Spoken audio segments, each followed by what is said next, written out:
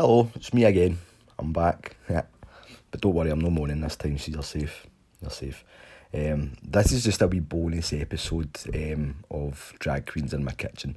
It isn't going to be the second instalment, and we'll get to that just shortly. But first off, I would like to say a massive thank you to everybody who listened to the first episode, and the feedback I got was super surprising to me.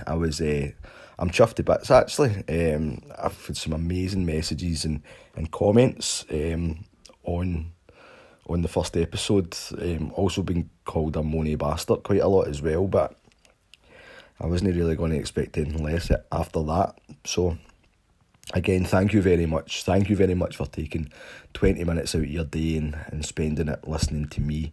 It really is it's really appreciated and quite humbling. So the wee bonus episode here that I'm going to do is it's all about the name Drag Queens in My Kitchen. A lot of people have asked me where the name came from and did it mean anything? Was there anything behind it, or was it just some mad random thing that I thought up in the depths of my despair? But no, it has got something. It does mean something. It's quite personal to me, and quite a cool story, I think. So yeah, here it is. Why Drag Queens in My Kitchen is called Drag Queens in My Kitchen.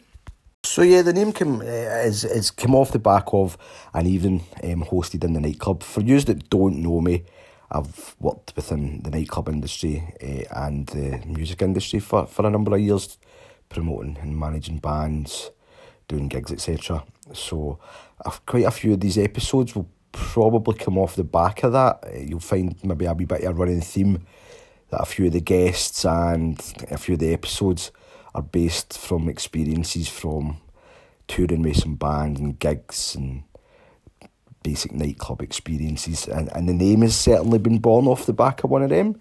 So yeah, Drag Queens in My Kitchen is born from we hosted a Pride event in the club.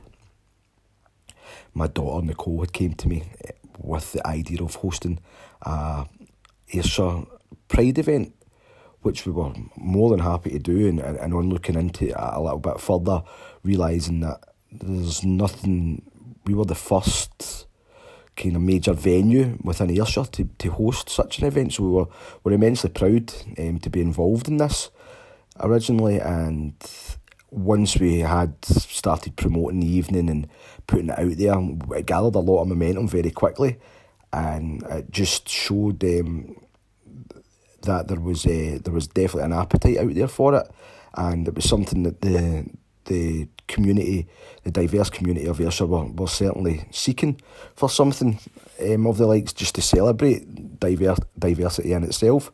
So again, like I said, we were immensely proud to be involved in it, and the evening went off without a hitch. It was an amazing event. It was absolutely fantastic. It was such good fun. Nicole worked tirelessly the days before doing the club up, and we had your usual Pride flags and bunting and we had balloons and all the kind of fanfare that you would expect, and the music DJ'd by the fantastic Michael Kilkie for the evening was absolutely phenomenal. Everybody, the dance floor was never empty. It was great. It was such a great evening. The atmosphere was second to none, and we will look forward to doing such events again within the club.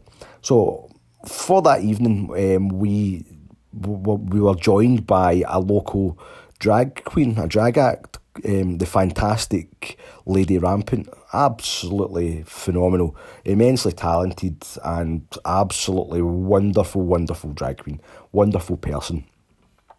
So like I said, the evening went off, and it was brilliant. It was fantastic. I can't praise it enough. And that was that. It was your usual kind of nightclub experience, and everything was going fine. So at closing time, as you do, everyone was asked to leave the building and make their way home. I obviously stayed back, and I had to do my usual closing up of the club and this, that and the next thing.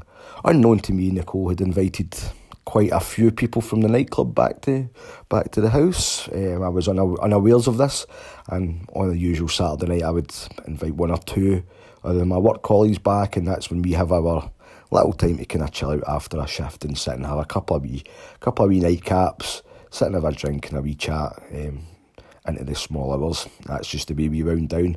So on returning with a couple of friends to the house, as rocking up the path, I could hear the commotion coming for the house, and so I knew to expect when walking in that there was going to be a few bodies in the house. So walked into the hall, walked straight into the kitchen, and bang, there stood in the middle of my kitchen a 6-foot drag queen in the full regalia, big red hair, amazing makeup, mate. I had amazing makeup, looking stunning, just standing there in my kitchen, holding front and centre of the conversation.